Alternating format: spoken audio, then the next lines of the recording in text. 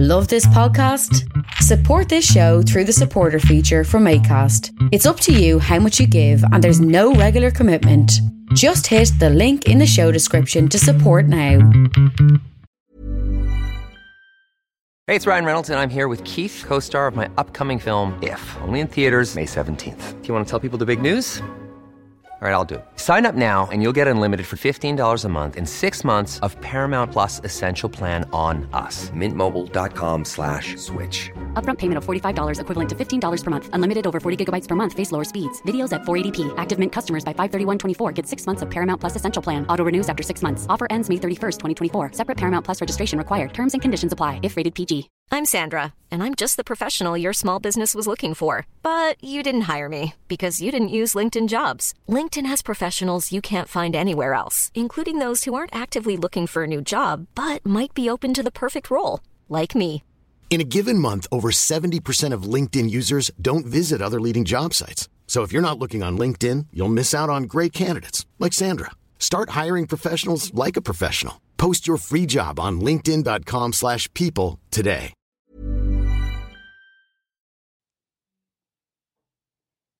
If you enjoy Jerusalem Unplugged, you may also like to listen to Stories from Palestine podcast. My name is Crystal. I am originally from the Netherlands. I am married to a Palestinian and I live in Beit Safafa between Bethlehem and Jerusalem. I studied history and tour guiding and I produce a weekly podcast called Stories from Palestine. You can find it on your favorite podcast player or go to the website storiesfrompalestine.info.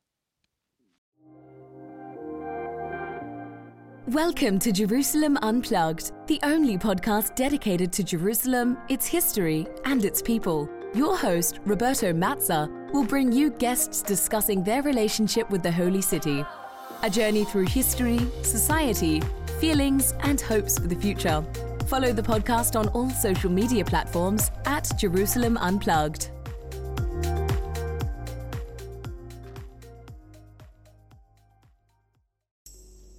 Welcome to Jerusalem Unplugged, the podcast dedicated to Jerusalem, its history and its people. I'm your host, Roberto Mazza, and for the fourth installment of a series dedicated to Jerusalem in World War I, today I'm going to talk about the Spanish consul in Jerusalem, Conde de Bayobar. Antonio de la Cierva y Levita, also known as Conde de Bayobar, set out the first time for the Holy Land on July 26, 1913 by train. The fate of the Ottoman Empire was not yet doomed. However, as we saw in the previous episodes, the empire in which the Spanish diplomat came to live was in its final stages of life.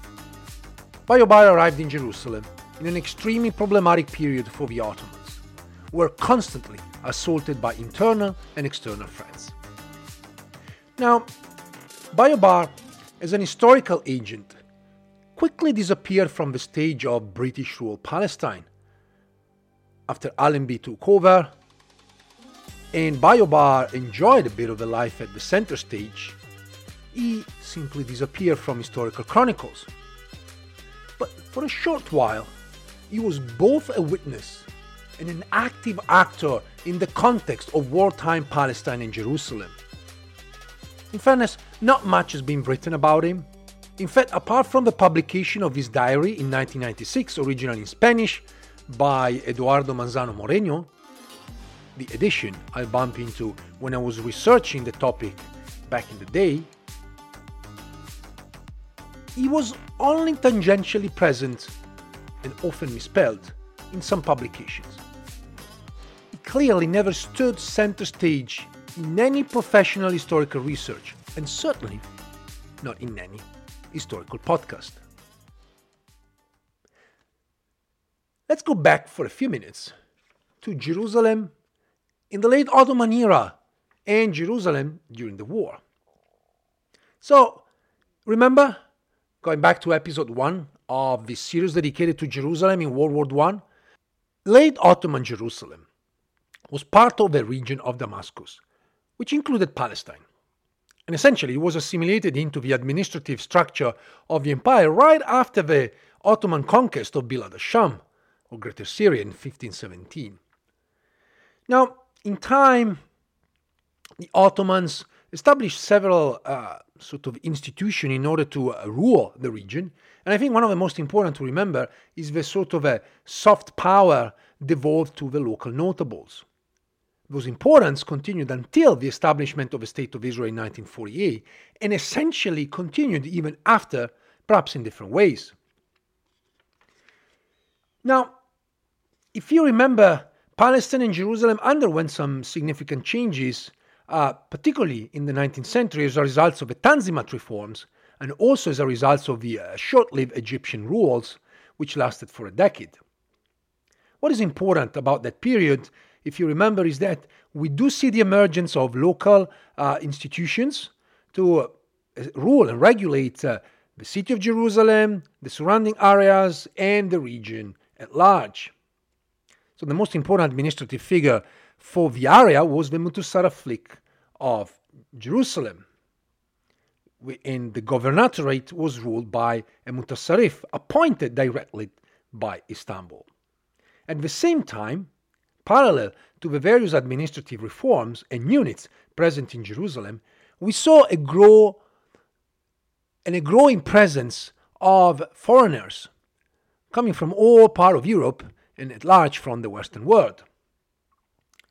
It started with an enlarging diplomatic presence, with establishment of consulates, but also with arrival of pilgrims first, and then tourists, and indeed various kinds of settlers. At the beginning, mostly Christians, who basically came to settle down while waiting for the end of the times. But we also saw the arrival of the first waves of Zionists from Central Europe and Eastern Europe, where following a wave of pogroms and violence against the Jews, many tried to escape that violence moving into Ottoman Palestine. And as we said at the very beginning of this series, many of these Jews, early Zionists, in fact took Ottoman citizenship.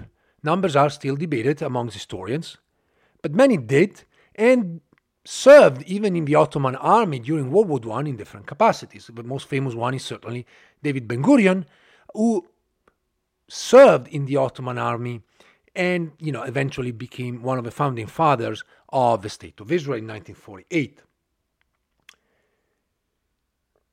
We also remember, going back to that episode 1 of the series, the question of the capitulations, which essentially were restrictive measures, or at least developed into restrictive measures imposed by Europeans. Originally, these were contracts signed by Europeans with the Ottomans.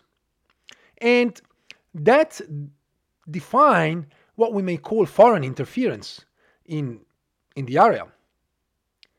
Now, Bayobar believed the capitulations to be necessary in order to perform his duties. And in fact, he also believed that capitulations were necessary for Europeans to deal with the Ottomans. By late 1914, Jerusalem services like post offices and higher education were in fact in the hands of Europeans who promoted their own interest. These services were open to the local population, and this is important to remember. But I think the most important aspect here to underline is that they were, for most, for Europeans. And it's only tangentially they were offered to the local population. In the summer of that year, remember, the Ottoman government used the outbreak of a war in Europe to abolish the capitulary system throughout the empire, which also triggered mass demonstration in favor of the Ottoman government. Now, people like Bayobar believe that the abolition of the capitulation could or might have had repercussions on Christian communities. And local Christians too believe that could have been a problem. But eventually, with the fact that the Ottoman Empire joined the war, we didn't see any major issue revolving around the capitulations unfolding throughout the Ottoman lands during the war. Capitulations were abolished on October 1st, 1914, and in the city of Jerusalem, the order was read by the governor, Majid Shefket, who also wrote to the foreign consuls, including Bayobar, informing them of the closure of the foreign post offices, which was tantamount to the abolition of the most visible capillary privileges. There was an Ottoman post office, but all the correspondence was essentially dealt with and managed by foreign postal services, the Austrians, the Belgian, the British, and so forth.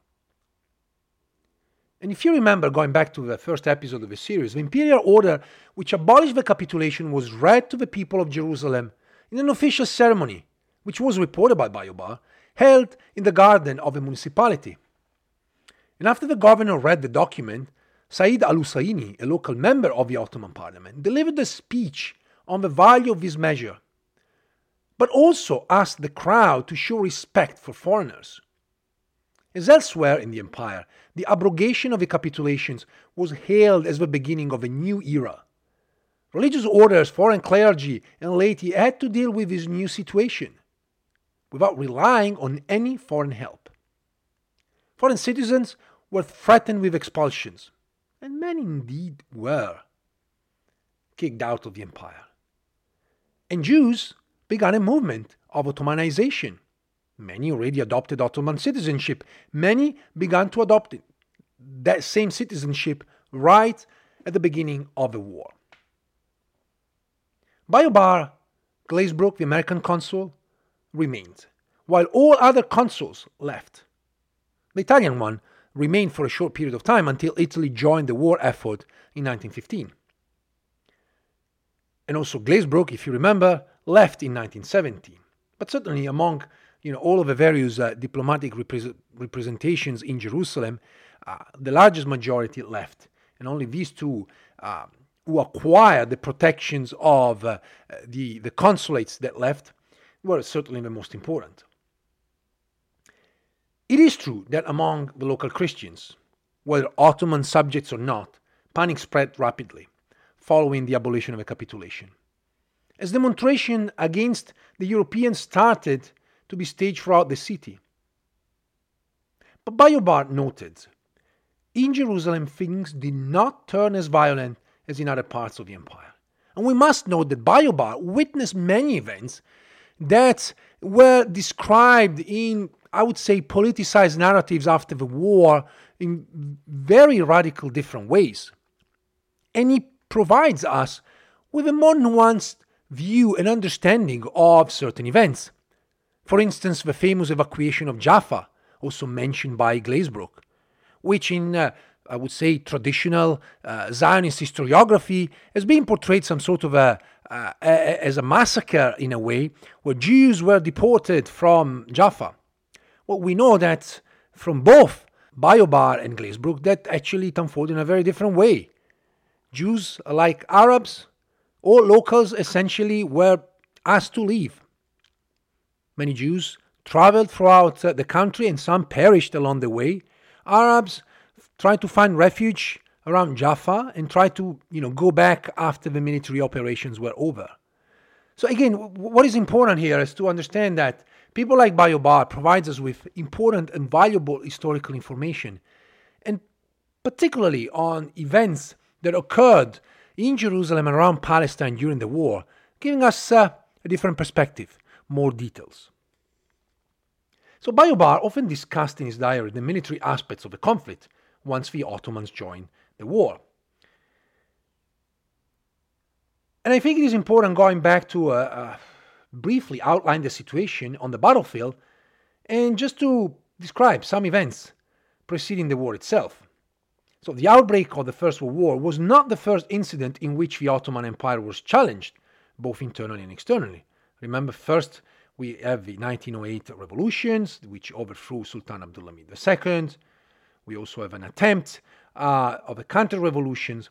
But more importantly, between 1911 and 1913, the Ottomans were attacked essentially 3 times. First by the Italians, and so the Ottomans lost Libya. Later on, in 1912, by a coalition of Balkan countries. And finally, in 1913, following another conflict in the Balkans, the leadership of the empire changed, and they were able to actually regain some of the losses of the 1912 conflict. And by 1913, we can talk about the Committee of Union and Progress, a government which essentially was a military dictatorship, a government that was run by a number of people, but it had at the very top a small number of individuals who ran the empire. One of them was very important, and it became very important for Jerusalem, Jamal Pasha, the Ottoman governor of Syria and Palestine throughout the war, who became some sort of a friend with Condé de Bayobar. The two exchanged many gatherings. They met many times and certainly had plenty of conversations. And some of them are reported in the diary. Let's go back to the war, because I think that's the key moment when Bayobar becomes crucial in the story, in the history of Jerusalem, reporting not just on the military operation, but also on the local conditions of the city. In order to understand what Bayobar tells us in the diary, and to make sense of the entries, which often are personal, are about his own personal problems throughout the war, and only superficially take into account the problems experienced by the people on a daily basis. Let's look at Antonio della Sierva y Levita, Condé de Bayobar, the historical figure. So let me give you a short biography. Antonio della Sierva y Levita, also known as Condé de Bayobar and Duke de Terranova, was born in Vienna in 1885. Now it's interesting that his mother was an Austrian of Jewish origin. Obviously, can be easily spotted in the name y Levita. But the mother converted to the Catholic faith. His father was a Spanish military attaché to the Spanish embassy in the Austrian capital. Bayobar had been educated in Saragossa and in 1911 entered the Spanish consular service, and he was originally appointed as vice-consul to Cuba. In May 1913, Bayobar was then appointed consul in Jerusalem.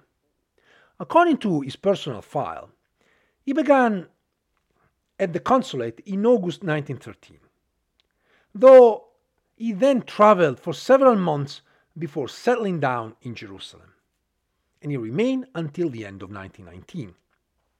When Bayobar reached Jerusalem, his task was limited to the protection of Spanish interests, mainly religious in nature, and to re-establish what, between inverted commas, we can say diplomatic and more friendly relations with the custody of the Holy Land.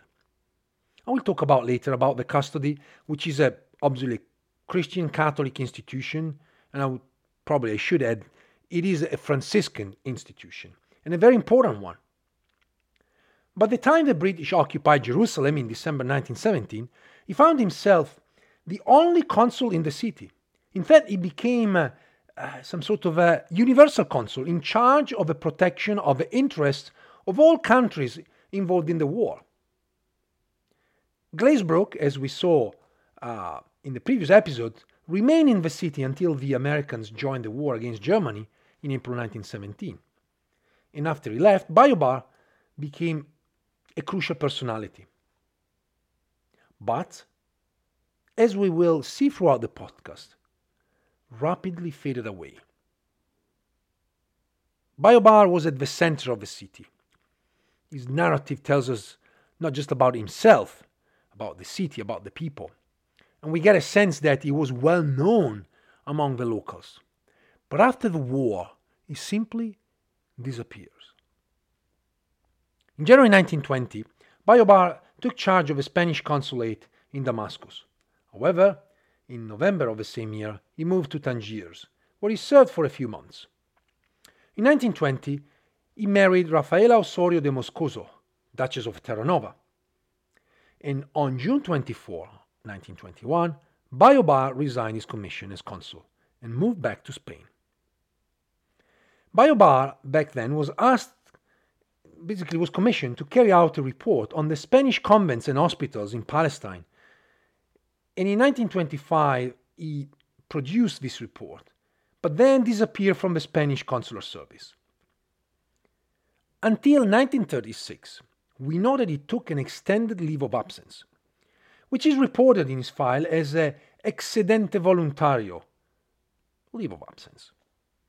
According to his family, who I had the privilege to interview a few years back, and also to meet his surviving daughters, Bayo Bar went back to Spain where he took care of a family business.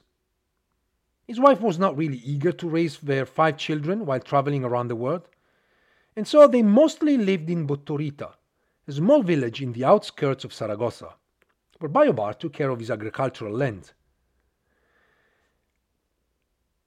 His daughter, Maria Isabel, recalled that in the Botorita, Bayo Bar grew an olive tree that, according to what he told her, was taken from the Garden of the Gethsemane. Now, we don't know if it's true or not, but, given the context of the war, and given the religiosity of Bayo Bar, we can speculate that probably he was able to take an olive tree from the Gethsemane and, take it back to Spain and plant it over there. We don't know. Certainly these decades, the 1920s and 30s, was very complex also from the point of view of the Spanish politics. In August 1936, Bayo Bar decided to publicly support Francisco Franco and his Junta de Defensa Nacional de España. My speculation is that he supported Franco mostly because Franco was seen as being against the left-wing Popular Front, which won the election just a few months earlier. Not necessarily because of political affiliations with the right. Due to some anti-clerical violence against the church, which took place after the elections, I'd say that it's not surprising that the pious Bayo Bar supported Franco. But Bayo Bar remained a strong supporter of the monarchy, and his support for the new regime, I'm pretty sure, was more of a convenience than of belief. From August 1936, Bayo Bar was first appointed to the diplomatic cabinet of the junta, and then as Secretary of External Relations for Franco Foreign Office. So he continued this some sort of a diplomatic career. During the interwar period and in the 1940s, Bayo Bar mainly worked at the Spanish Foreign Office, with a particular interest in the relations with the Holy See. So once again connected with the church environment. During this time, Bayo Bar was offered important positions as consul around the world, including Canada and the United States, but he did not accept these appointments. Bayo Bar's wife was not really ready to move, and the education of her children was more important. Furthermore, he asked for short leaves of absence, which he alternated with short periods at the Spanish Foreign Office. However, in 1948, following a terrorist attack carried out by the Haganah against the Semiramis Hotel in Jerusalem, which killed Manuel Allende Salazar, the Spanish vice-consul in Jerusalem, which happened to be the brother of Bayo Bar's daughter's husband, Jose Allende Salazar, he accepted to become once again consul in Jerusalem. So in May 1949, Bayo Bar was now appointed as consul in Jerusalem, and he accepted this new position, and he served in Jerusalem until 1952. This helped also Franco and his regime to establish some sort of relations with the Israelis. But remember that Bayo Bar and his consulate were in what now we call East Jerusalem, so in the Jordanian part of the city. In 1952, moved back to Spain, where he was then appointed director of the Obra Pia, until he retired in 1955. Bayo Bar eventually died in Madrid in 1971, aged 86. His life has been very rich and very interesting. And while it's hard to say that Jerusalem had been central to his life, given that he spent most of his time in Spain, I would say that if not in terms of years, Jerusalem has been central to his life for different reasons. One, because it shaped his character. And secondly, because Jerusalem brought him back. Jerusalem took him back to active diplomatic service.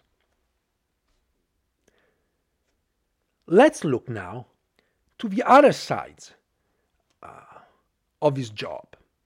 I mentioned earlier that one of the important reasons and one of the most important jobs that he had as consul, obviously before the outbreak of the war, was to reestablish, I would say, cordial relations with the custody of the Holy Land.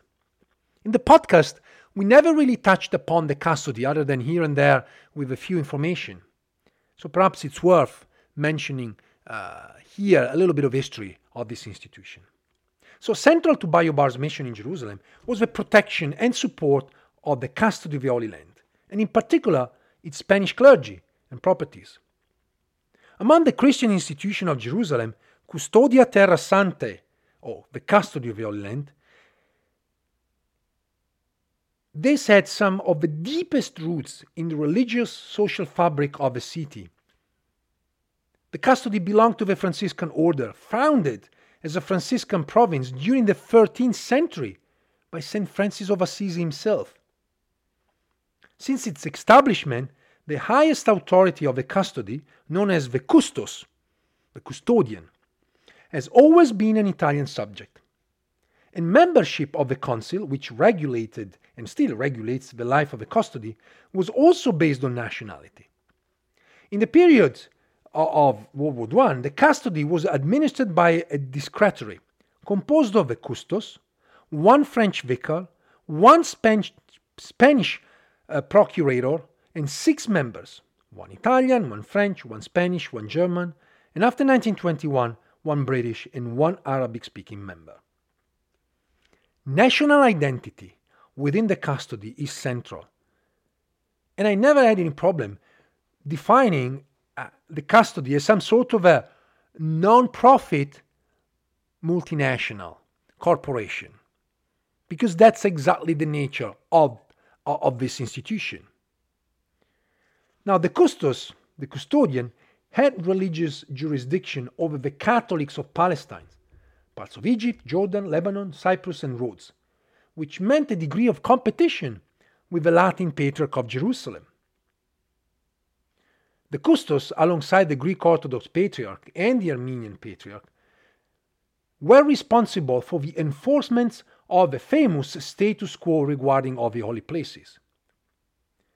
The custody had a complex relationship with the European governments, and the balance in the ruling council of the custody was quite fragile, as these governments attempted through their members to influence the institution. However, it was the very nature of the custody as a transnational organization which had protected its existence throughout the centuries to sort of see these battles unfold within the council. As an institution ruled by Ottoman law, the custody was not allowed to own properties such as convents, schools, and other buildings. In fact, only individual clergy were allowed to own properties in their personal name, and the decision as to who should be entitled to ownership was taken by the custody, once again, according to nationality. And that's why the role of consul is crucial in their relationship with the custody. The international character of the custody meant that every decision was subject to international scrutiny.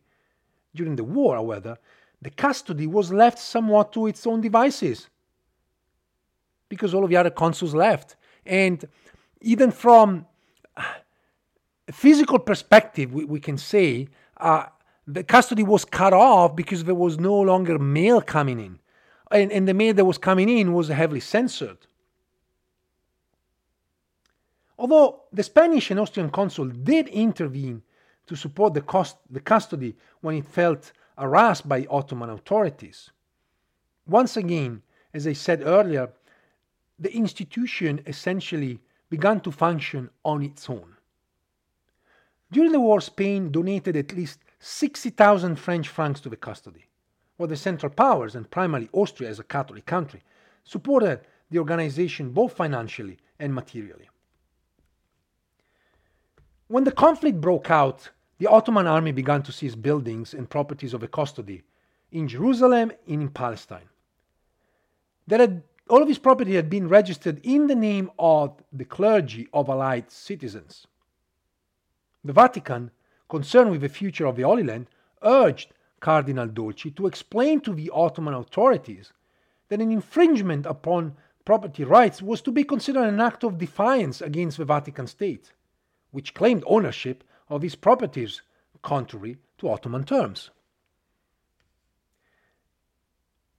Because it was customary for the Father Custodian, the Custos, to keep a diary of events, actually it's possible to study the custody throughout the war.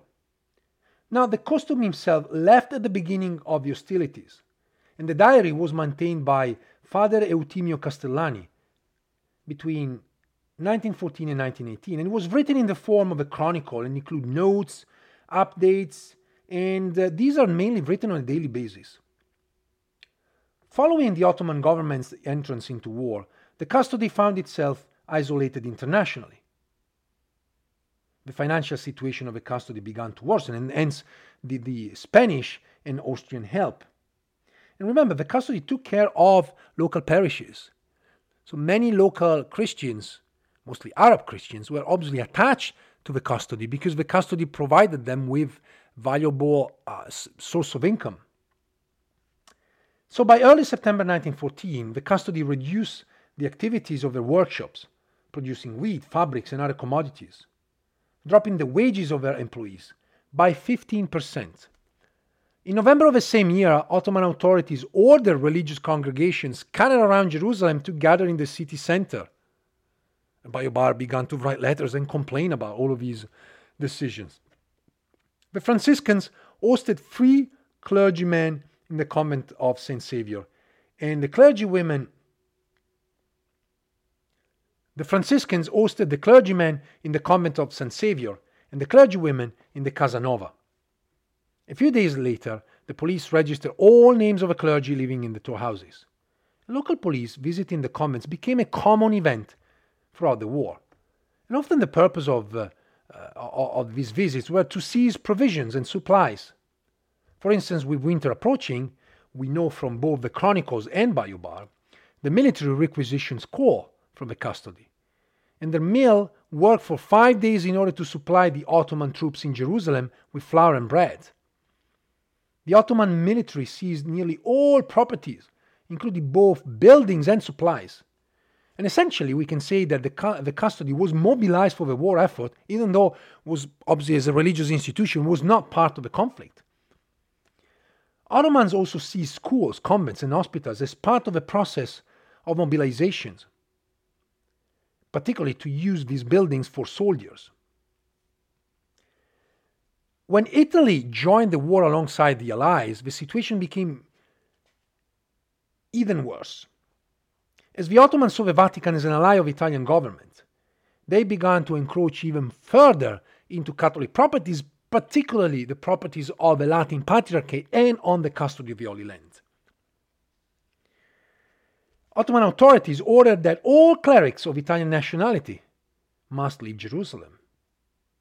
The few British and French missionaries among the Franciscans had already been ordered to leave in 1914, though their departure was permanently delayed thanks to external intervention, mostly also because of Bayobar and Glazebrook, the American consul.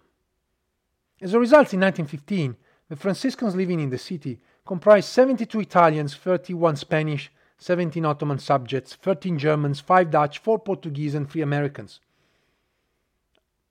Although the Ottoman order only related to males, it also stated that all nuns, the women, were not nuns, and the male children below 18 years of age who may desire must also be sent out of the country. And many left. And Bayobar organized many of the trips of this clergy. In 1916, the custody suffered a tremendous blow. In April, the pharmacy at St. Saviour was looted and then closed down. Ottoman troops later occupied St. Saviour and Casanova, which were subsequently converted into hospital for the Ottoman troops, leaving only 10 rooms in the 2 convents for the use of friars and nuns. Despite the precarious conditions, the custody continued to run a soup kitchen for Jerusalemites, which worked alongside the one provided by the American colony. As the activities of the custody were reduced drastically, the entries in the diary kept by the president of the custody also fell, and mainly dealt with the news coming from around Jerusalem. Realizing that the British Army was not far away in 1917, particularly after the evacuation of Jaffa in March of the same year, many, including Bayobar, began to hope for the British to arrive and free Jerusalem. And this is also written in the Chronicles of the Franciscans. Not necessarily they liked the British, the Franciscans as Catholics saw the British as Anglican and basically Protestant, but they wanted to see Jerusalem free from the Ottoman presence. Now, the relationship between Bayobar and the custody is very much informed by the relationship between Spain and the custody of the Holy Land. And as I said earlier, the reasons behind Bayobar's central mission of aiding the custody of the Holy Land can be found in the relationship between the custody and Spain, which basically dates back once again the 13th century, when Spain was still divided into several kingdoms. And in fact, parts of the Iberian Peninsula were still under Islamic rule. Now, as I said earlier, the Spanish presence within the custody is only second to the Italian one. In the 18th century, the relationship between the custody of the Holy Land and the Spanish monarchy, the Real Casa of Spain, changed. With the arrival of the Bourbons on the Spanish throne, donations to the religious institution in the Holy Land grew, as did the power of the Spanish friars. In fact, in 1746, Pope Benedict XIV defined some Spanish rights inside the custody, deciding that in 6 convents, the superior should be a Spanish national. It was also decided that the Procuratore Generale, the financial administration, in other words, would be Spanish. A few decades later, under Charles III, Spanish policy towards the custody of the Holy Land changed once again. The Spanish king issued the Real Cedula, which for the first time not only regulated the relationship between the state and the church, but also had a large impact on the missionary activities of the Spanish abroad. Charles III claimed to be a descendant of Robert of Anjou, and essentially asserting the title of King of Jerusalem and Protector of the Holy Places of Jerusalem. The title disappeared in 1291 with the end of the Crusader presence in the Middle East, yet it doesn't matter. This was a... It's that time of the year. Your vacation is coming up. You can already hear the beach waves, feel the warm breeze, relax, and think about work. You really, really want it all to work out while you're away. Monday.com gives you and the team that peace of mind. When all work is on one platform and everyone's in sync, things just flow. Wherever you are, tap the banner to go to Monday.com. There's never been a faster or easier way to start your weight loss journey than with PlushCare. PlushCare accepts most insurance plans and gives you online access to board-certified physicians who can prescribe FDA-approved weight loss medications like Wegovy and Zepbound for those who qualify. Take charge of your health and speak with a board-certified physician about a weight loss plan that's right for you. Get started today at plushcare.com/weight loss. That's plushcare.com/weight loss. plushcare.com/weight loss. I'm Sandra, and I'm just the professional your small business was looking for. But you didn't hire me because you didn't use LinkedIn Jobs. LinkedIn has professionals you can't find anywhere else, including those who aren't actively looking for a new job, but might be open to the perfect role, like me. In a given month, over 70% of LinkedIn users don't visit other leading job sites. So if you're not looking on LinkedIn, you'll miss out on great candidates like Sandra. Start hiring professionals like a professional. Post your free job on linkedin.com/people today. Hey there, it's Michelle Norris. I'm host of a podcast called Your Mama's Kitchen. When I travel, I'm usually looking for a way to find a taste of home when I'm not at home. And one of the things I love to do when I am at home is entertain. And Airbnb allows me to do that. When I was in California recently, I rented a house that had a great kitchen. And when we were sitting around the table, we were all thinking, we're in someone else's house. Someone could be in all of our homes as well. If you have a home, but you're not always at home, you have an Airbnb. Your home might be worth more than you think. Find out how much at airbnb.com/host. Sort of a claim. Most importantly, Charles III gave himself the right to name missionaries and also the custos, which normally this was a decision taken by the Franciscan order itself. In 1787, Charles III managed to have Pope Pius VI recognize his claims, all of them, only to see some of them revoked in 1794. And I think the most important is related to the election of the custos, which went back to be an Italian subject. Now, Charles III did not win his political battle, but did establish the Obra Pia de Jerusalem, which was tasked with collecting donations for Spanish clergy in the Holy Land. And this Obra Pia still works today. It's part of the Spanish state and still collects money for the Spanish clergy. The money collected was then sent to the Procuratore, again, the financial administrator, who managed both the Spanish money and the money collected around the world to support the custody.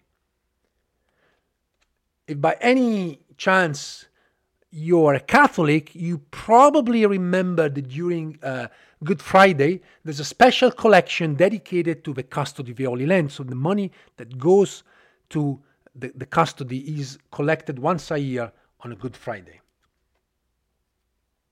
This created major divisions within the custody. And slowly a number of convents became so-called Spanish, because the majority of the clergy was of Spanish nationality. Now, this was never really recognized by the Vatican or the custody, but it certainly was a reality on the ground.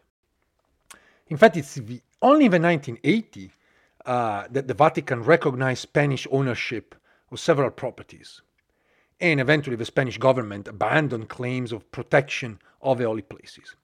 Now, by the beginning of the 20th century, the relationship between the Spanish clergy and other nationalities were poor, and at times actually non-existent, and in some cases they even were violent. We do have plenty of examples where monks fought against each other, and the Ottomans had obviously to intervene as a police force in order to stop the fighting between the various clergy. In fact, the custos Roberto Razzoli wrote in 1906 that the custody was in a state of anarchy.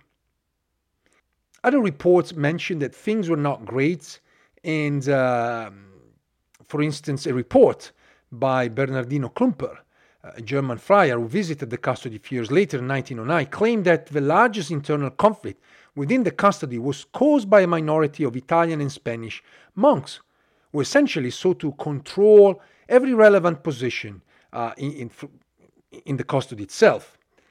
So what we have is a series of international scuffles, which were not just locally based, but also had sort of an international dimension, because these were reported by the friars to the consuls, and eventually there were debates in the parliament, whether of Italy or Spain and other European countries.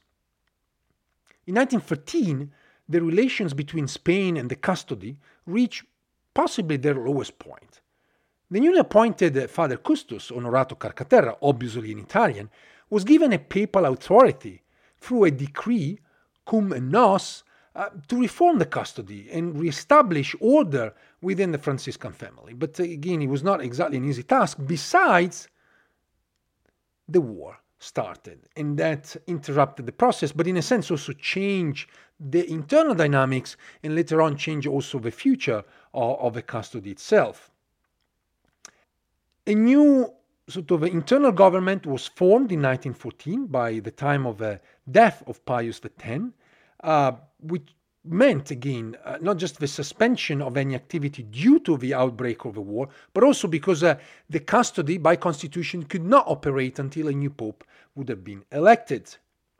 Not only that, essentially Bayo Bar took the decisions not to recognize any change because of the war and because of his lack of a communication with his own country, Spain, but also with other European countries, and the Vatican included.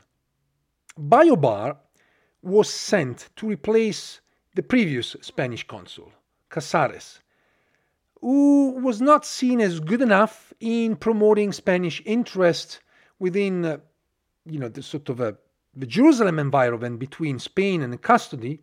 And to many, Casares was also too strong and essentially not soft enough. So it sounds like a contradiction, but it always depends on the point of view, and it did not really foster relations between the two. Now, the change between Casares and Bayo Bar did not really mean a radical change. However, there is a chance, and there was a chance for the two institutions to actually try to reach an agreement. What certainly fostered better relations was the Italian consul, Seni, who was much more accommodating and worked fairly well with the Spanish consul Bayo Bar. Obviously, Seni left Jerusalem in 1915 when Italy joined the war effort. And again, the whole situation came to a halt and as a result of the war. Now, tension was often high. But again, the war paradoxically changed the nature of that tension, and instead of looking inward within the custody, tension now began to look outward, and the relationship with the Ottoman institutions, and particularly with the Ottoman army. The relationship between the custody, the Vatican, and Spain were never easy. And, if we assess the role of Bayo Bar throughout the war, we can say that Bayo Bar played his role sort of as a Spanish emissary. And, he appears to be a man whose only purpose was to protect Spanish interest and to expand them throughout the region. But I would say that eventually, as a result of the war, his role is different and, was different as it unfolded. Probably, without the war, Bayo Bar would have simply acted as an historical agent, tried to promote Spanish interest, fight the Italians, and once again re-establish sort of Spanish rights in the Holy Land. But the war changed that nature. Now, let me say a few things about Bayo Bar, the Jews, and Zionism. Given that Bayo Bar's mother was a converted Jew, and the particular region and period in which the diary unfolded, many may certainly wonder whether the Spanish consul was pro or anti-Zionist. Same question that we dealt with the American consul, Otis Glazebrook. And it is a legitimate question, but one, I would say, that has no clear answer. Bayo Bar first held the Jews as needy citizens of wartime Jerusalem. He was then put in charge of distributing the financial help to the Jews, which mainly came from the United States once his American colleague Glazebrook left Jerusalem as a consequence of the breaking of the diplomatic relations between the United States and the Ottoman Empire in the spring of 1917.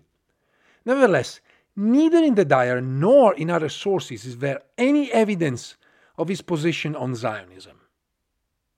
It appears from some entries in the diary that he was afraid that Zionism could be an element of instability in the region. But on the other hand, the Spanish consul was very familiar with the Jewish colonies in Palestine, which he visited several times, and on which he had a variety of opinions, while still respecting their achievements. Besides visiting colonies and administering aid to the Jewish residents of Jerusalem and Palestine, Bayo Bar became a historical agent and a crucial source for the history of the Jews in Palestine during that particular period of time. Let's start with the example of the evacuation of Jaffa that I mentioned earlier, a crucial episode in the war for the Jewish community. On 29 March 1917, Bayo Bar received a small group of Spaniards from Jaffa, who informed him that while visiting Jaffa 2 days earlier, the Mutasarrif of Jerusalem, the governor of Jerusalem, announced the order of evacuation of the city issued by Jamal Pasha. And this is an event that, if you remember, I mentioned also in relation to Otis Glazebrook, because this event was portrayed, particularly by the Zionists, as sort of an attempted massacres of the local Jewish population of Jaffa. But both Glazebrook and particularly Bayo Bar, who investigated the matter directly, actually reported in a very different way, suggesting that, according to what they witnessed, the Jews, like the local Arabs, were evacuated. The Jews were moved to the colonies, the Jewish colonies up north in Galilee, while the Arabs essentially moved around Jaffa, and right after the military arrival of the British, they tried to go back to the properties. And it's true that many Jews did not do the same, certainly up until the end of the war. The principal reason for the evacuation, according to the Ottoman authorities, but also according to Bayo Bar, was a possible attack against the city by the British. And many in German and Austrian circles thought this was a policy to force the Jews of Jaffa to leave. Despite various interpretations of these events, what really matters is how the news of the evacuation of Jaffa reached Europe and America, and also Bayo Bar's role in all of this. So the British received news through Aaron Aronson, who was a Jewish Ottoman agronomist who was in charge of a small network of spies in Palestine, and he wrote back to Britain, says, Tel Aviv has been sacked. 10,000 Palestinian Jews are now without home and food. Jamal Pasha, has publicly stated Armenian policy will now be applied to Jews. Now, news that the Jewish community of Palestine was on the verge of annihilation quickly spread throughout the world. Comment and reportage in the Intent and Neutral Press, however, were less concerned with establishing the truth than with conveying the impression that Palestine had been devastated, the Jews being the sacrificial victims of the Ottomans. Well, in Germany too, the ally of the Ottoman Empire, concern grew, and a press campaign was staged trying to undo the damage caused. The Germans even called for the establishment of a commission of inquiry. Neutral countries like Spain, the Netherlands, where sympathies towards the Entente and Central Powers were divided, were called to investigate the matter. And that's where we see the role of Bayo Bar. Now, a commission never materialized. However, on June 11, Bayo Bar received a cable from the Spanish embassy in Istanbul asking him to be ready to investigate and write a report on the situation regarding the Jews in Palestine.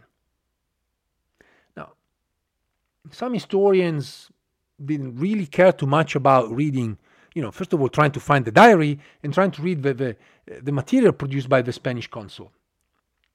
And so his investigation simply disappeared.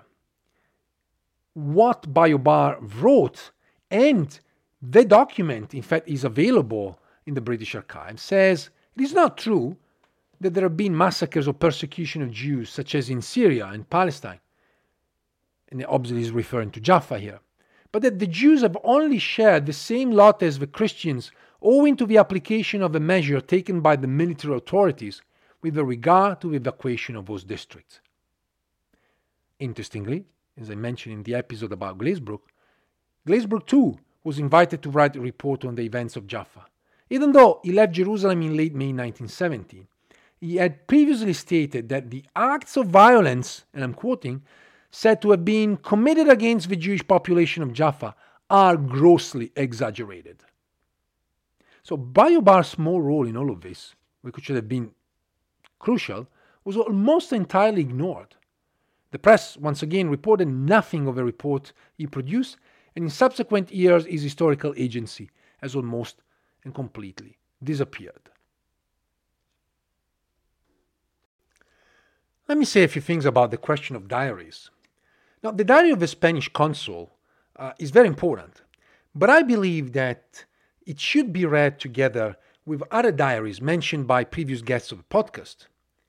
For instance, the diary of Ihsan Turjman, which was mentioned both by Abigail Jacobson and Salim Tamari, and as well as the memoir of Wasif Juwaria. as we talked about the memoirs with Issam Nassar, and once again with Salim Tamari. All of these diaries and memoirs really gives us a sense of how Jerusalem looked like during the war. Now, every source gives us a sort of different angle and perspective. So one exercise that I tried, and you may want to do it yourself, is to look at dates and periods and sort of like to overlap what Bayobar, what Turjman, what Juwaria wrote about sometimes the same day, the same week, the same period of time, and get a sense of how different individuals lived and perceived the city. One thing which is quite clear is that the events they experienced were exactly the same. I will now read a few entries from the diary, and if you can compare, some of the dates with, again, Wassif Juwaria, Ihsan Turjman, and hopefully with entries of other diaries and memoirs that we will discover in the future. We all hope one day to find also perhaps a diary or a memoir by a local Palestinian woman that would add a sort of different dimension. Well, we'll perhaps see that the events shared were exactly the same, maybe in different ways, with different ideas and different understanding. So, to date, like Wassif Juwaria memoir and Ihsan Turjman were the only diary and memoirs produced by local residents of Jerusalem, the Diary of Bayobar is the only diary produced by a Western resident of Jerusalem. We may have some chronicles here and there, but not really in the form of a diary, recording also emotions, sounds, noise, smells, feelings, other than facts.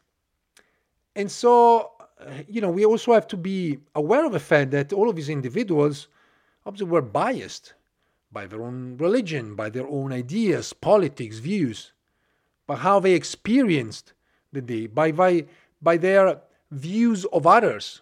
Certainly Bayobar, was an Orientalist in that sense, didn't really have much appreciation for the local Arabs, even though in time you can see and appreciate changes throughout the diary.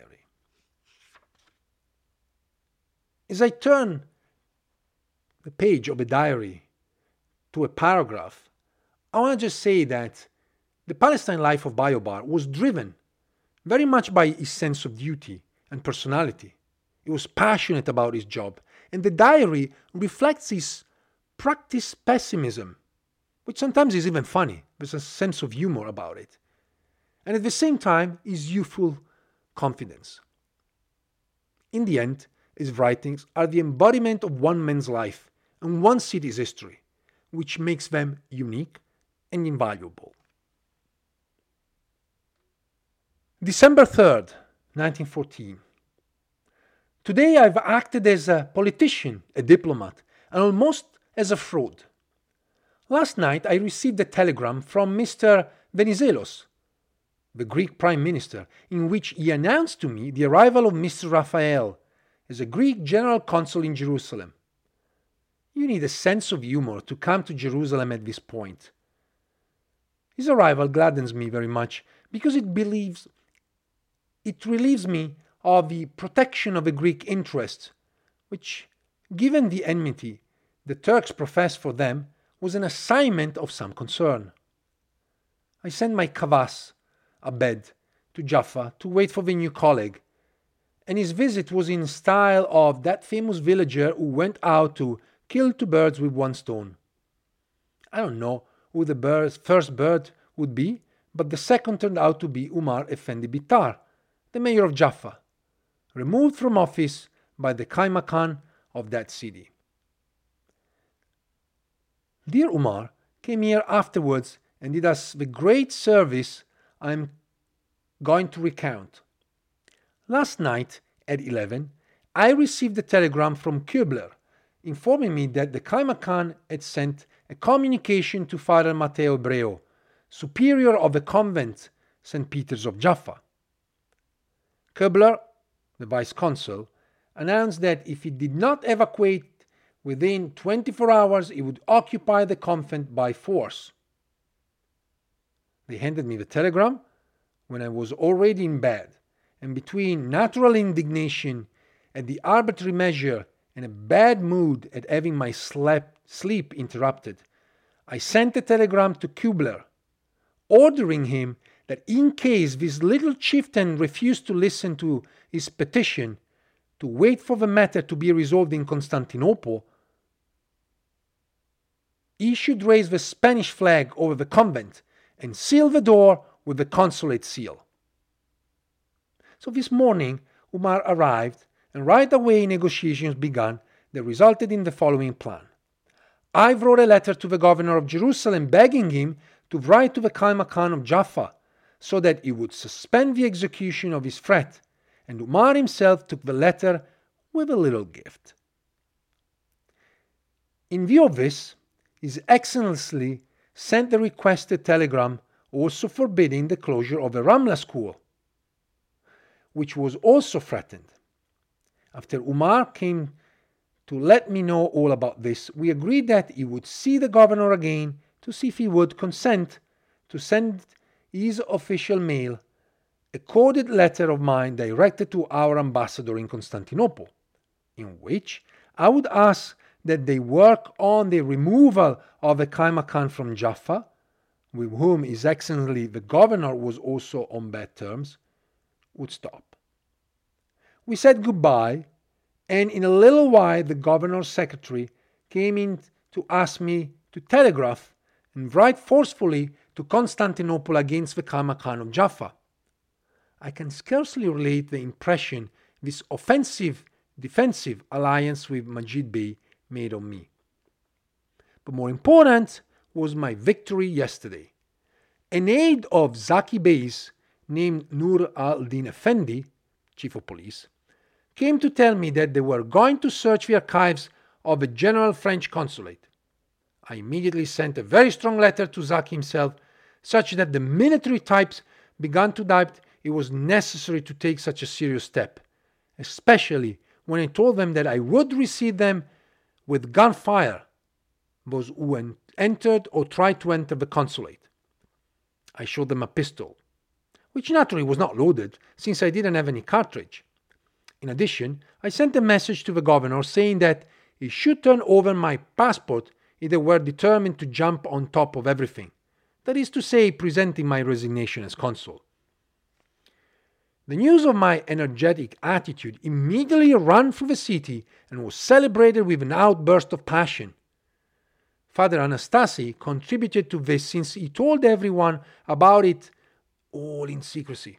In short, the French archives are saved for the moment, and the telegram from the embassy charging me to energetically oppose the operation was satisfactorily fulfilled. Let's look at June 1915. Locust.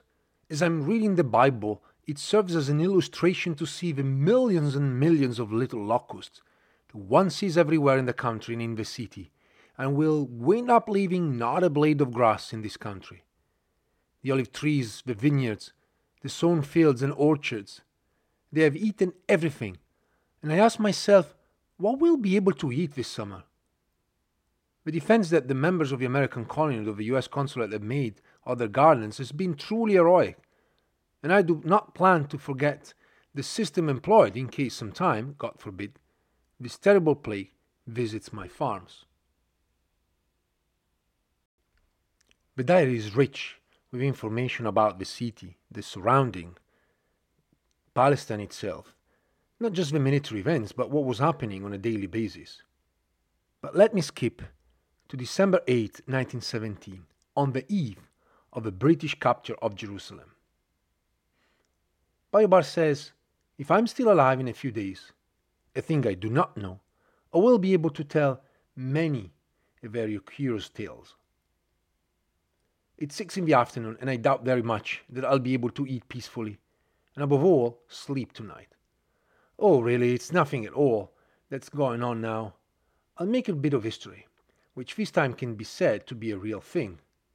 So this morning at 2:30, cannon fire began, which very quickly became generalized and in which was joined by fire from machine guns and even rifles.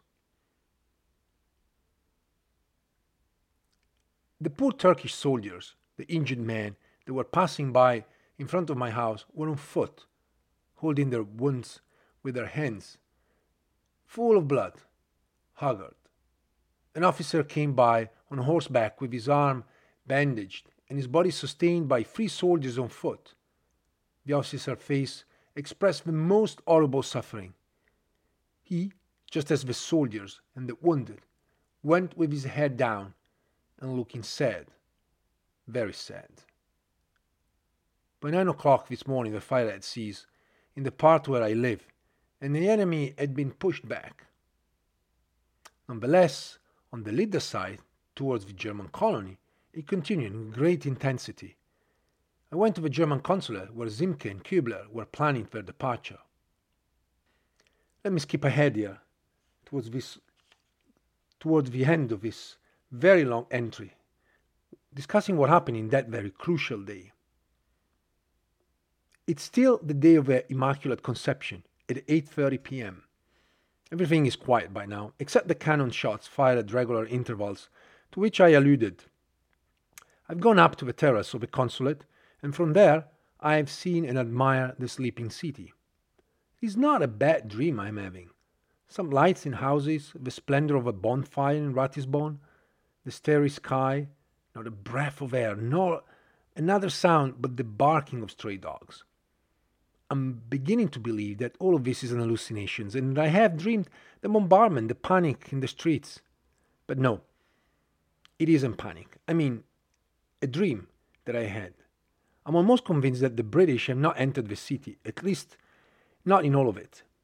If that were so, from where do they justify the famous cannon shots? After the detonation of a cannon fire, one always hears the explosion. So if my supposition is exact, the enemy is not far away, but not yet in the city. And I suppose that tomorrow we will have a terrible battle in the streets, unless the whole army leaves. The Turks have tried to blow up the mills. They already did not exist. Doubtless they were trying to stir up a commotion, but they did not get what they wanted. I'm writing now, which is 8:50 in the evening, and I hear a car stopping in the parking around the Rosary Convent. Another reason that confirms my belief that the Turks are still owning the city. Now I wonder, what has become of Ufien and the other Zionists? Arif Bey came this afternoon to ask me to turn the Jews that I have hidden in the consulate. I answered him that since my promise is until tomorrow to turn the Jews to the governor, I will not turn them until that date. But it seems to me that they should depart tomorrow.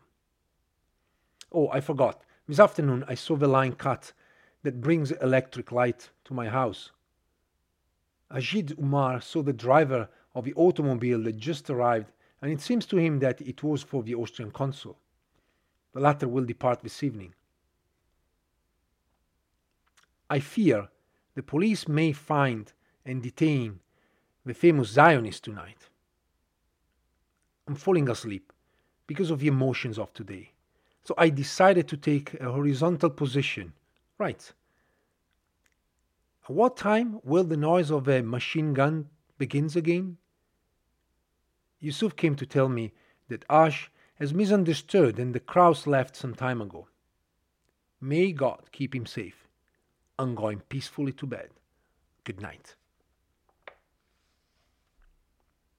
The day after, as we know, the British entered Jerusalem. Better say, the Turks, the Germans, the Austrians, they all left.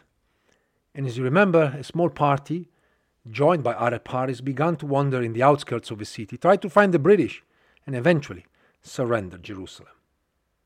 But let me close this episode with an entry, dating May 31st, 1915. The month is ending, but not the more or less naughty comments being made about the projected wedding of Jamal Pasha with a beautiful Jewish lady named Leah Tenenbaum. The news seems so unlikely to me that I gave it the least importance, but it persists, and there is no one in the city who is not talking about it. The next episode and last one of this series dedicated to Jerusalem in World War I will look at the life of Leah Tenenbaum. Thank you for listening to episode 4 of a series dedicated to Jerusalem in World War I. Stay tuned for the next episode. Thank you. Thanks for listening. If you enjoyed this episode and you'd like to support the podcast, please share it with others on social media or leave a rating and review. To catch all the latest, follow us on Instagram, Twitter, and Facebook at Jerusalem Unplugged. Thanks, and I'll see you next time.